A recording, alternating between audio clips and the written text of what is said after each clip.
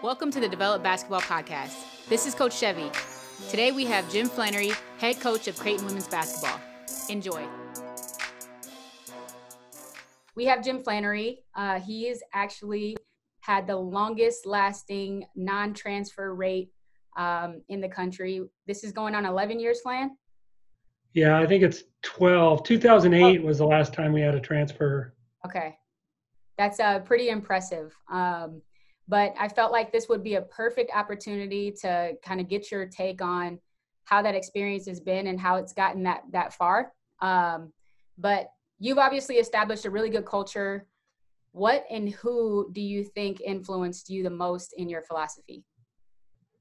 Well, I think if I had to go back, I think when I was initially a head coach, I remember having conversations with people in the department and just talking about, you don't recognize that you don't have chemistry until that year when you don't have it, and what a big deal it can make.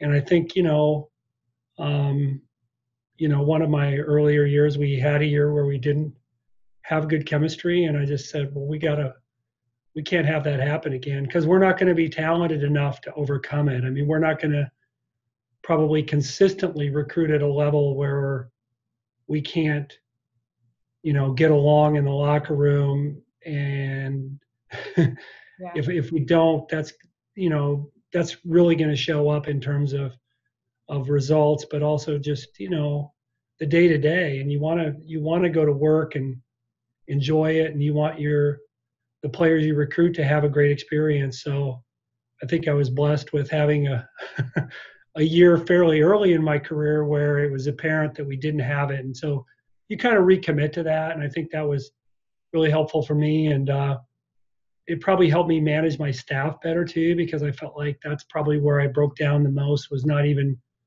staff to player, it was staff to staff. And Tony DeCecco was an assistant coach with me, way back in the 90s. And he was great because I really felt like I learned a lot from him in terms of just how much the players are going through, and just, I think as a male coaching women, I think that's, we don't always, we don't always have a great pulse on what a 18 to 22-year-old female is going through. And so, but Tony was actually, because he had coached high school girls for so long. Yeah. And so when he got to Creighton as an assistant coach, he had 25 years of high school coaching, and you know how much drama there can be in high school girls. So I think he was really impactful for me to see him, find the kids who are struggling and help them, and not make it always about playing time. Like, hey, take your focus a little bit away from basketball and find the other things that you enjoy. And so I think, when I had, I've tried to have younger females on staff who, you were one, and but I think they help, because the older I get, the harder it is for me to connect with 18 to 20-year-olds. But I try to empower my assistant coaches, and I think they do a great job. And I think it's been helpful to watch Kirsten Bernthal Booth in volleyball, because I think Kirsten has done a phenomenal job of putting together a top 15 volleyball program. But she constantly is talking about that, and it's a good reminder for me, because because I look at her success, and you connect the two. You say, well, geez, your culture is a big part of your success, and your success obviously keeps adding your culture. So I think obviously other coaches I've worked with have been impactful, but just all the way back to when I coached with Tony, just how important it was to stay on top of kids who were struggling. Yeah. Because those are the kids you need to lift up. You don't need to lift up the leading scorer a lot of times, or the kid who's getting to play 32 minutes, or who's got all A's, and it's the kids who aren't, because they're, everybody's got to be on board, and you're never going to have 15 best friends. But you have to have a respect in the locker room. And I think that's been that's been, like I said, after a year early in my career where we didn't have it, it's something I recommitted to. Yeah, no, that's really good. Yeah, and so it kind of leads me to the next question. You talked about how you guys weren't going to be talented enough to not have a good culture at the time when you had the rough year. So if you were a high school coach and you don't have control over your roster every year as much as you do at the college level, if you were in their shoes, how would you create and establish a good culture? Yeah, well, I think a few things come to mind. First, I think you have to be honest with kids, but also open-minded because kids improve. And I think you, as a college coach, there are players who come in and you think, oh, she's not going to be good enough to help us, and then, Yeah. but if you keep an open mind, gosh, a year or 2 or 3 years later, they impact your program in a way that you didn't always see. And the longer I've done it, the more examples I have of that, of kids who I'm like, oh, we made a mistake. That kid's never going to be able to help us. And then, you know, Yeah. so I think that's impactful even for a high school coach is, but also give those kids an identity in terms of give the kids who maybe aren't playing as much opportunities to impact the team, whether it's in the locker room or give them some sort of leadership role, because I think that's helpful. I think a lot of times, and probably in high school even more so, kids hang on the words of their parents and the Yes. emotions of their parents. And so if the kid may be doing okay with her role on the team, she may say, you know what, I wish I was playing more, but I don't mind my role too much. And then he or she goes home and talks to mom and dad, and all of a sudden they think, well, I Yes. must be unhappy because I'm not getting to play. And again, I've seen that happen where I Yeah. feel like the kid's okay until mom and dad get a little bit more into his or her head. So I think it's important as a coach that you kind of stay on top of that, but just you have to obviously keep lines of communication open, and you have to use your whole staff. I think, you know, I mean, I go to high school games and sometimes there's more assistant coaches on the bench than I see. I'm like, whoa. And that's not always the case, obviously in smaller schools, Yeah. but just empower your assistant coaches to identify the kids who are going to be most fragile, and help lift them up, because it's a tough time when you're 15 or 16 or 17 and you know you're struggling with your esteem in a lot of areas sometimes, not obviously just Sure. basketball, but I'm my kids aren't teenagers, but what am I going to do when they first have acne and they go to school and they're worried about their face breaking out? They've got all kinds of other issues. And so Right. just empower your assistants, but also keep lifting them up. And I think as far as you can reach down even into middle school, and get them to kind of establish what are the pillars of your program. Hmm. I don't know if you need to go down to third grade or fourth grade. I know some coaches do now, but by seventh and eighth grade, if those kids can kind of start to model what it means to be a part of that program, I think that's helpful. And I always think in regard to parents, I think lines of community, there needs to be a line, but it can be a little blurry. I think sometimes coaches are like, oh, I'm never, parents are completely, I'm going to keep them completely at arm's length. And then I think sometimes, you can put your arms around parents too much. And, there needs to be a little bit of a buffer. But if a particular parent or is struggling, I think it's okay to maybe cross the line and say, look, I want to have a conversation with you. But I don't know that you can do that with everybody that Right. you're going to have a problem with you, because at the end of the day, you can't have 15 starters and 15 leading scorers. But Yeah. I do think just being honest with both kids and parents, but also establishing in seventh and eighth grade, what are the pillars of your program? Hard work and trust and all those things. Yeah, no, I think that's really, really good. Because like you said, I think one of the most difficult aspects of it, it seems like the parent relationship with the kid to the coach. And I think that probably is one of the more, complicated relationships to navigate, because like you said, you can't, you got to keep a line, but it can't be black and white. It's definitely Right. there's some gray in there. So, okay.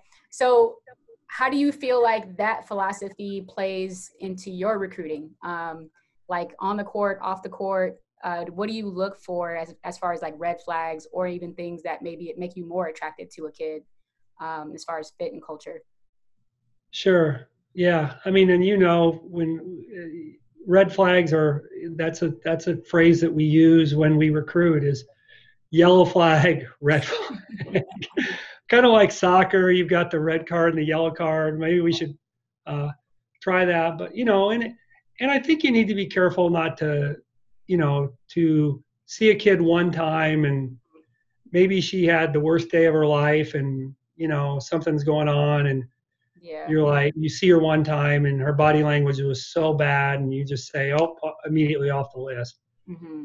um, because again they're 15 16 years old a lot of times and um, but absolutely you want to pay attention to how a young person interacts with his or her teammates. How do they interact with their coach? And for us in terms of if they have a parent or two parents come on campus with a visit, I want to know did they how what they don't have to be they can occasionally make a crack about their parents, but are how do they interact with their parents? Are they respectful? Because I think that's going to show you whether they're going to respect you as a coach at some point. um, so those things are important. And I've always said too, I like to see a player play when she plays quote poorly, Hmm. like she can't make a shot, Yeah. she maybe turns the ball over, she's how does she respond? Does she yell at her teammates? Does she stop wanting to be coached? you know Yeah. and it's okay to maybe shrug your shoulders once in a while or or lift your eyes one time. But I mean, if you're constantly, you know, showing bad body language, that's a red flag. And Yeah. we want, we don't care if a kid is a 4.0 student, but does she try? Right. It's one thing. And again, it does, she doesn't have to want to get a 4.0 or want to, but she has to want to try in the classroom. How is she, so when we talk to high school coaches or a club coach, we want to know, does she have a sincerity about the way she approaches other things besides basketball? Because Yeah. Creighton's not an easy school, but college is not easy. Your study habits are going to have to be a little better. And we certainly have had kids who were really college ready from a study standpoint to kids who are less. But are they willing to grow? I think is a big thing. But so yeah, and then the other part is I think competitive. One of the you're always going to talk about somebody's skill and their athleticism. Okay, do they, are they quick enough? Can they run fast enough? Can they jump high enough? Are they the shooter, the ball handler, but also what kind of a competitor is somebody and how do they demonstrate that? Because some people will say, well, you can tell she doesn't like to lose because she's how fiery she is. Yeah. Well, if she's fiery and the way she's demonstrating that is to yell at her teammates Yeah. and get upset, Yeah. there's there's a way that you can be with your teammates and your coaches that demonstrates competitiveness versus I'm acting out Yeah. and demonstrating too much. So I think there's um, because I think we can excuse that a lot of times to she's just a competitor. Right. No.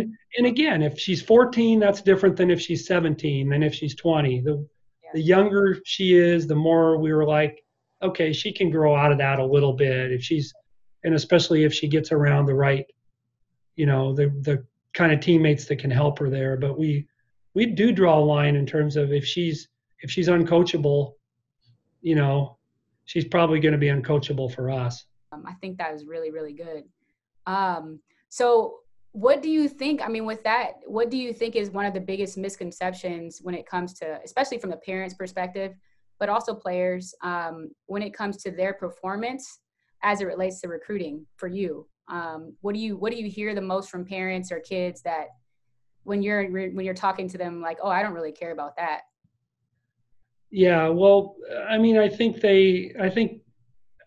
physical effort a lot of times is undervalued. Like, just keep playing hard. Like I said, I want to see somebody on a day where she doesn't have her best, because then I can see if she's going to still play really, really hard. So I had a conversation with a dad not too long ago, and I think he, wanted to talk about, I had just watched his daughter play, and he wanted to talk about, oh, her the way she finished around the rim, or she wasn't strong enough with the ball, and I wanted to talk about the fact that she didn't rebound as much as I wanted her Yeah. to, and she didn't. Yeah.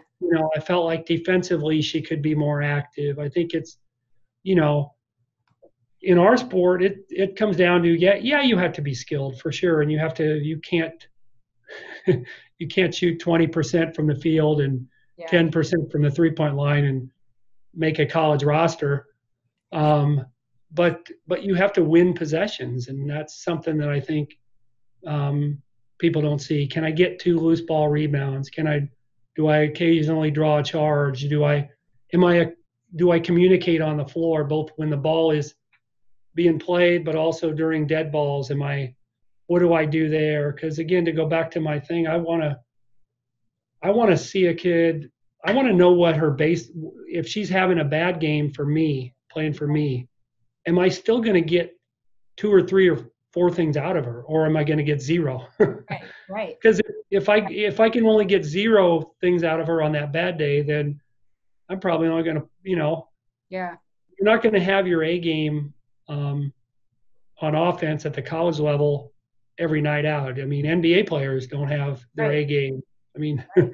No. every night out, and so it's what are you going to give me every night? I think that's important. What are some things you can give us in the locker room? Are you going to be and not every kid is going to give you, it's okay to be quiet and not a total rah rah, but are you going to suck energy out of the locker room? Are you going to take energy out of the practice court because um, it's routine, and I think Chev, one of the tough things is kids they start younger and they play more, Mm-hmm. which is good. But human nature is you're gonna lose a little bit of enthusiasm. You know, back in Flan's day, we played so few. Like, I remember getting to go to a camp was a big deal. Yeah. Let alone, we never got to play summer tournaments. We had open gym in the summer, but we never got to go Yeah. play in the tournaments. And so you had a hunger, like you looked forward to getting into the gym because it wasn't always open. Mm. And you didn't always have a game waiting for you. You had to, and I played some other sports, but basketball was my favorite. And so I think one of the things is, and I know if you go to a tournament and you're playing your 4th game in 2 days, maybe you don't have to be super hyped when you step on the floor, but you can't act like it's a drag, Yeah. because if you do that, Yeah. that's what it's going to become like in college, because you're now 3 years further down the line. You've played even more basketball over the last few years, and it's just a job. And you hear people outside say college athletics is a job, and I understand that, but I hope it's never that way at Creighton. And I don't, you hope that an 18-year-old still has a sense of excitement and curiosity about, hey, I still want to get better. Right. And it's a balance, because if you all you do is play and play and play, you can lose a little bit of that, but you still want a kid who appreciates the opportunity they get. And I know old school people like me say I'd kill to have what kids nowadays have. But I also think, there probably would have been a time where I'd been like, I don't want to go to the, even though I liked basketball, Right. there's that, oh, I've already played 4 times this week. um, so I think just having an appreciation and being able to tell if a kid is just, you know, the slowest kid to put on their tennis shoes. Like when you get to the gym, are you the last one on the court to warm up? Are you the quickest to get your shoes off and get out of the gym? Those are things that we pay attention to. Yeah, yeah, that's good because I just remember it was like my first or second year, and I can't remember who we were talking about. I wouldn't say their name even if I remembered, but I just know that you said something to the effect of, "Well, if she's not scoring, what does she do?" And that stuck with me because it's like, all right, well, we know scoring is always going to be somewhat like this. And so you have to do something that you have control over. We always talk about the controllables because those didn't go up and down, or they didn't have to. So kind of like you pointed out, there were players that we had that you didn't think that were going to be impactful for our team, but they just figured out a way to make those controllables really stand out. And I just remember you talking about that, and it definitely stuck with me. But so And go can ahead. I, can I tell one other story? And I don't know if you were a part of the team or if maybe it was the year you were injured and redshirted, but we had lost a game at Southern Illinois and played particularly poorly, and we ended up practicing there the next day before we went to Evansville. Mhm. And I was younger and I was probably a little more emotional. You might find that hard to believe, Chevy. But I wanted to see how our players responded to a game the night before where we not only did we not play well, but I just didn't feel like we played with enough emotion and energy. So we got to the gym the next day, and we had 2 kids get out on the court right away. They got their shoes on and they got right out to start shooting to get ready for practice. And then there was a lull, and by the time the third person got out there, and so what we did that day was, or actually it was the next day maybe, but I just said, okay, the 2 who got out right away will start against Evansville, and we're going to play a one-on-one tournament for the other 3 starters. I remember that now.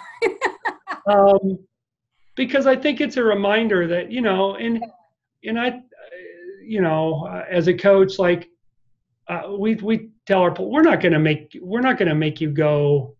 If we know we're playing the next day, we're not going to make you practice 3 hours the day before if we're in between games, but we still expect you to show up ready to go. And I just, that reminder that, what I was talking about being the last one to get your shoes on and to Yeah. get out there and just, walking over to grab your ball and walking to a basket and just kind of enthusiasm, because that's infectious. Like if if 1 or 2 people on your team take that mentality, then all of a sudden Yes. 4 or 5 are going to do it, and then the whole team's going to do it. And it really doesn't take much for the whole team to watch 1 or 2 people do it the right way and say, okay, I can I can do it because look at the example I'm getting. Yes. Yeah, 100%. I think that's it's just crazy how many things for you, I mean specifically that you've picked up that wouldn't even cross anyone's mind, to think about. Because you also used to talk about touching the lines. Yeah, I think it was like warm up lines or something. There was like a kid who was adamant about touching the line every time, and it was like the rest of the team would not do it. They kind of just get close to it, but they wouldn't touch it. But yeah, it's just those big things, but things that kids don't necessarily notice or you know value at this point. right. So okay, so moving on to kind of recruiting. If you are a high school coach, okay, so Hmm. obviously the situation is really weird with the summer. You guys have had to been watching film online on your Right. computer. So if you're a high school coach, how would you help your kids get recruited if there isn't a high school season and if there is one? Yeah. Well, first thing I think is you've got to, when college coaches do reach out, just be as timely as you can in terms of responding and, you know, and getting information back to them and, being a go-between between the, you know, your, your student athlete and the college coach, because I think that's, as a college coach, if a coach drags his or her feet in terms of responding to me, and I'm not saying that high school coaches don't get to go on vacation or go out on a date with their spouse or whatever, but if it takes a while to get back to me or one of our coaches, then there's a subtle hint that maybe that they're not willing to do everything they can for the person in their program, which is, again, that's just a negative. But I think just being a really good communicator, being proactive. I think talking to your student athlete about, where do you want to go? I think in this climate, like you talked about, it's a lot of recruiting is, you can have, oh, I'm going to wait to see who's interested in me. Yes. And then I'm going to kind of put together my plan. I think in this environment, you have to be more intentional about, okay, I've got to really decide where I want to go. But it can't necessarily all be my A list. If I have to jump down to my B list, or in terms of level of play, not that you're not going to compromise on, if distance from home is a big deal to you, Yeah. And academics are huge to you, don't compromise on those things. Compromise by the level of basketball that you want to play, and put together a strong B list, because I think, and Chev, before you came to Creighton, you were at Midland for a year, and how good Concordia Oh my God. is, and we, Yeah. Yeah. I had somebody tell me the other day how good Concordia, somebody who was the athletic director at Doane. I Okay. ran into him, found out he's trying to tell me that Concordia women are really good, and I said, well, I think I know that because we Yeah. played them in an exhibition and they almost beat us. So I do know that they're really good. Yeah. But I think a lot of kids don't understand how good the basketball is Yes. in this state, in the GPAC, and that there are so many good NAIA schools and Division II schools. It's not it shouldn't be just Division I or bust. Exactly. And so if your goal is to go to Division I, that's fine to have that in your pool of A, schools. But I think you should also entertain schools that are, quote, a level below that, because boy, the competition in and you were there for a year at Midland, the competition in that league is tremendous. And there's a lot of really good players, and you could have a great experience there, a great experience playing in that conference.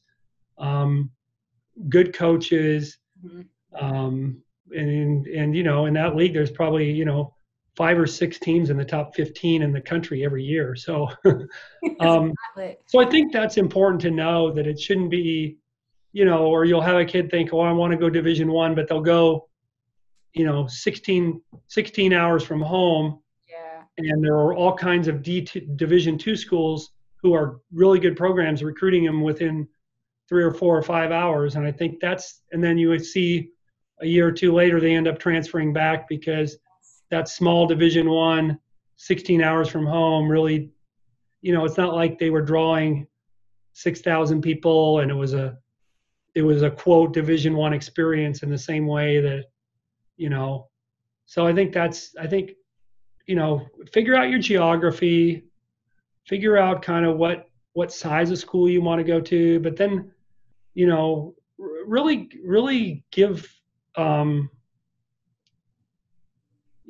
give credit to the programs around our area that are that are really good and can give you a great experience in this sport. And if you've got your dream school, that's fine, but don't be stubborn about waiting forever when you've got other opportunities. Yes, that's you hit it on the head, I think, because it's so easy to get caught up on the level. I think social media has a little to do with that. I think Yeah. it's fancier to post that you're going to a D1 school. But at the end of the day, you gotta worry about what your day to day is going to look like. So your non-negotiables that you mentioned of education, location. Did you have one more? Size of school, I think, Yeah. if you're if you're intimidated by something that's too big or you're turned off because something's a little too small, Hmm. I think there are plenty of avenues to Yeah. pick a little bit larger school, even if it's a non-division one school. Or there's plenty of schools that have Right. enrollments a little bit larger. Yeah. Okay. Yeah, that's excellent advice. And So even like you said, the educational part, I'll have people email me, recruits email me, and and they want to major in engineering or something that we don't even have. And it's like, so do and I understand that a lot of 16 and 17-year-olds don't know what they want to study. But if you do have a specific, like if from the time you were 10, you wanted to follow in your mom or your dad's footsteps and you're committed to an academic track, um, go to a school that's got that as a major or a strength even, not just a major, but maybe it's like not only do they have that as a major, but that's one of their strengths. Um, because you can have a great experience, as Shav, the people that you play college basketball with they become like lifelong friends, yeah. and it doesn't matter what level you play. If you're in the locker room and you're trying to win a conference championship with those kids, with those teammates, that's going to be a better experience than if you go somewhere and you're not good enough to play and you're miserable and you're in the other areas. Now Yes. you may go somewhere and you like the academics and you like some of the stuff, but if you're miserable in the other areas just so you can say, yeah, but I was a Division I basketball player, Yeah. um, you're going to look back and regret it. Yes. Uh, Yeah. so And on top of that, you know how it is. I mean, with women's basketball, how many of them want to actually play in the WNBA? It's like yeah, night and day from men. Everybody on the men's side is trying to play in the league or professionally. Um, where a lot more women are gonna go whatever profession they went to school for. So education becomes an even more important part of your decision. So yeah, I think that's great. right. Okay. All right. So now that you've had a whole summer under your belt of recruiting on the computer screen, um, how has that been for you and how has it impacted the recruiting? Well, it's made me better technologically. I know you would doubt that, but it's forced me to have to be better on the computer. The first tournament or a couple, I actually liked it because I could click around and watch Yeah. more games, and um, the travel and recruiting can be kind of difficult. But then it got old. um, but I do think there's a blueprint. Like if I was the one making the rules, I'd say let's do maybe 30 to 40% virtual, and then maybe 60 or 70% live, because you need to go out and watch Hmm. recruits live. You need to Yeah. see how quick they are and how they see the floor, and some of the things we talked about earlier, the body language and the how are they with communicating with their teammates and coaches that you can't always see sitting on a computer screen. But Right.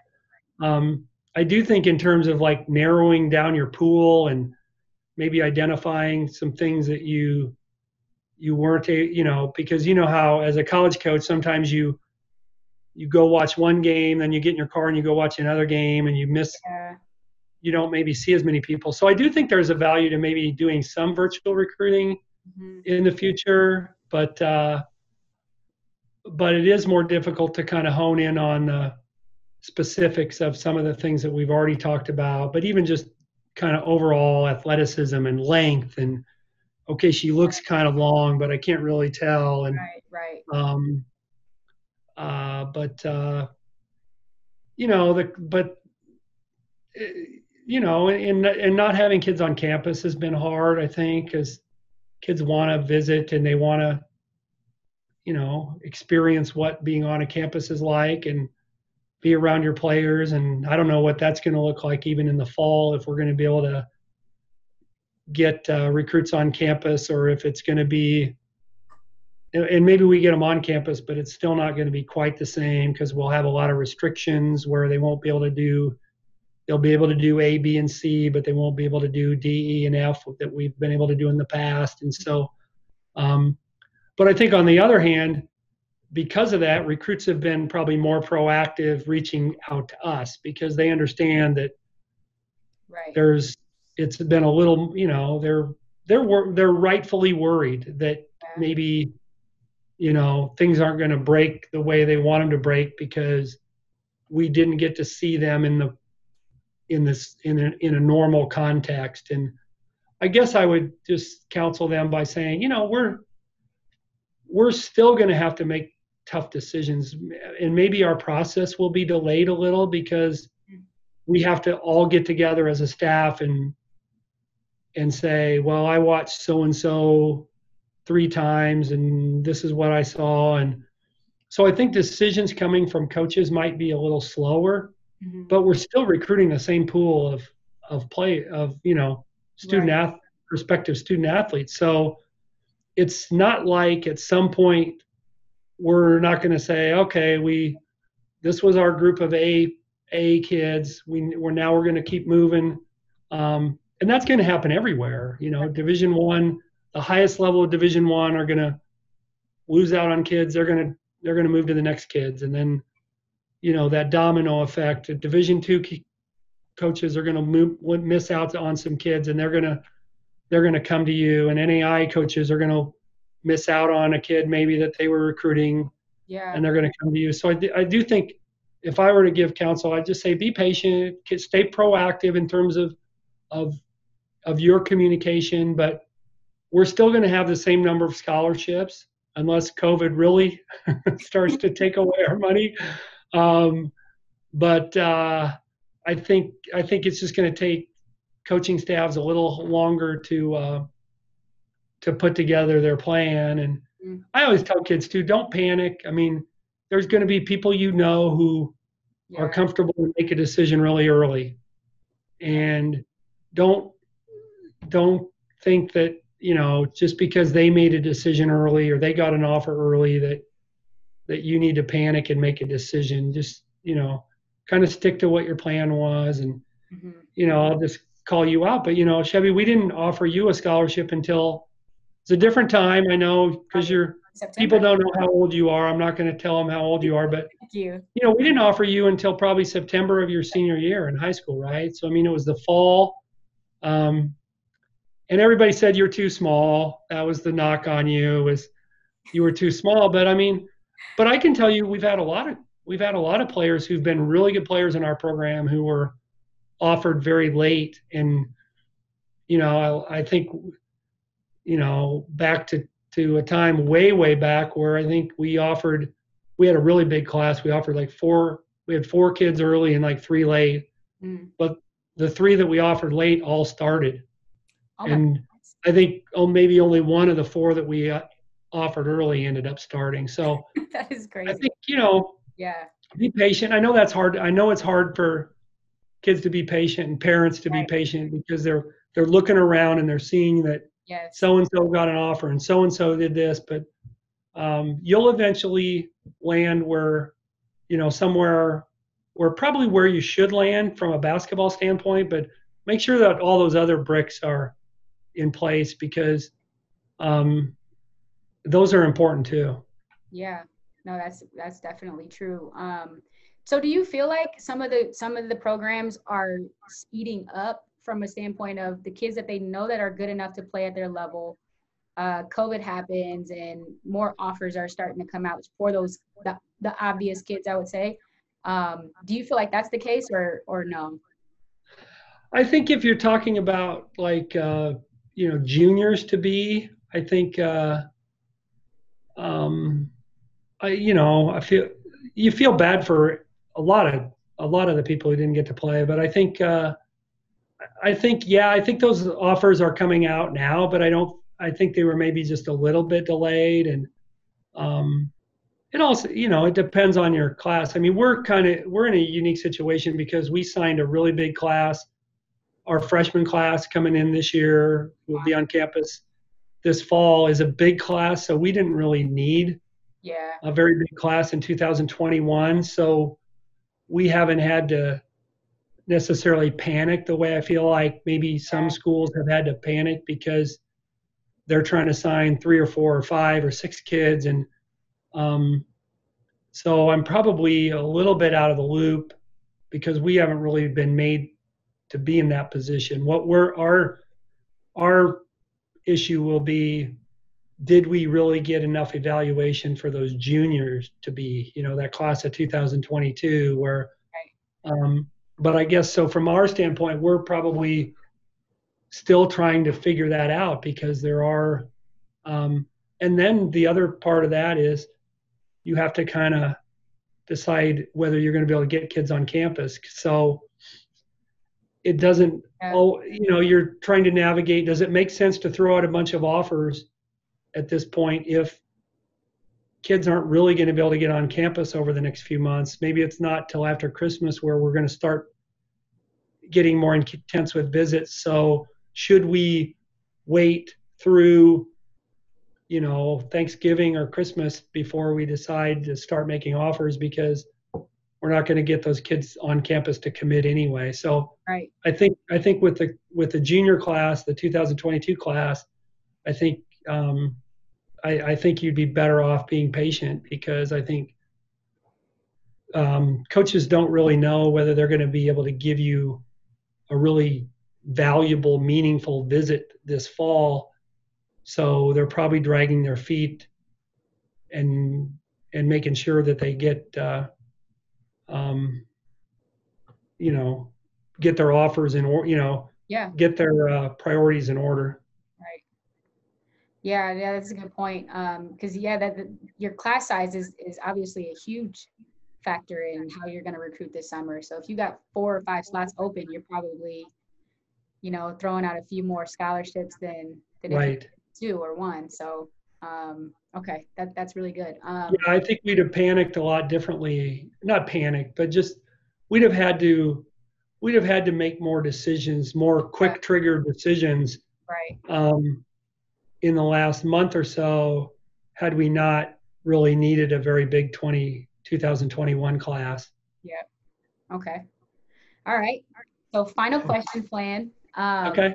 So there was a guy who posted a question kind of like this. So for players, obviously, who are going to be really dependent on this season to get noticed, to start their recruitment process, maybe with a few schools that they would be interested in, um, what do you think is a realistic alternative if there is no high school season? Opposed to Yeah. just AAU, like I know that's an option, but have you ever thought about that or, has that crossed your Yeah. mind, all this? Well, I think a couple things would come to mind, and that's in terms of just, I mean, first of all, keep working on your game because we the thing is, none of us know what the high school season is going to look like. Things have changed so much even in the last couple of weeks with Yeah. OPS going to virtual learning and who knows about football, but just so keep working on your game because at the point where you get to play in front of coaches, you want to be ready. So I mean, it's okay to worry and want to get to perform, but Yeah. if your game has a lot of rust at the point where you come out of where we come out and you're able to be seen, Yeah. that's going to be impactful. But I think that's where what I said earlier about really narrowing down like where can you see yourself playing, Mm-hmm. and then being proactive. And I mean, yes, film is important in terms of sending film to those schools where you really could see yourself. And where have I visited? If I'm a senior and I'm looking to play somewhere in a year, where have I visited that I'm comfortable? And I don't want to say bombard them with information, but Yeah. what statistics can you send them? Not just film, but Right. um, and endorsements and those sorts of things from coaches. But I think because I've had conversations with some people who are worried about getting the offer that they want, and I just said, at some point we're all going to have to move on to that next kid. And Yeah. so all you can do is kind of control the controllables. Yeah. Keep working on your game. But I also think just shrinking your list, because but if somebody calls, Yeah. obviously that's going to be impactful. But I don't know. I mean, I think you know something that you're doing, post an individual workout.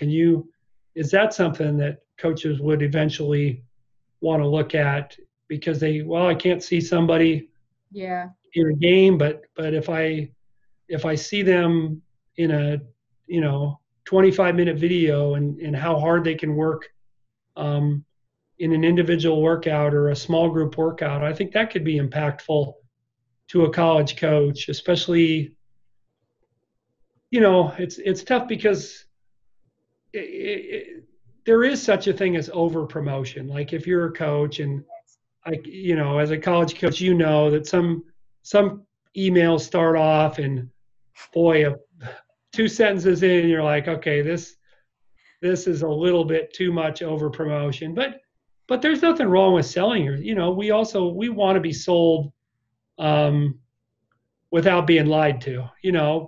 So we're always going to kind of um, try to mesh, numbers with video, Yeah. because if it's okay, maybe we saw a kid play this summer and she wasn't very good, Mm-hmm. but if she averaged 18 points and 6 rebounds and whatever, and you can put together a statistical thing, and then you can come up with an individual workout and send it in, that could be impactful. But I think because like you said, it is a different time, and we don't know what this winter is going to bring. Mm-hmm. But I think keep working on your game, narrow the focus of the schools that you're most interested in, Mm-hmm. and then maybe just be creative either with a statistical package you can put together, or an individual or a small group workout. Those are things that I think could be helpful.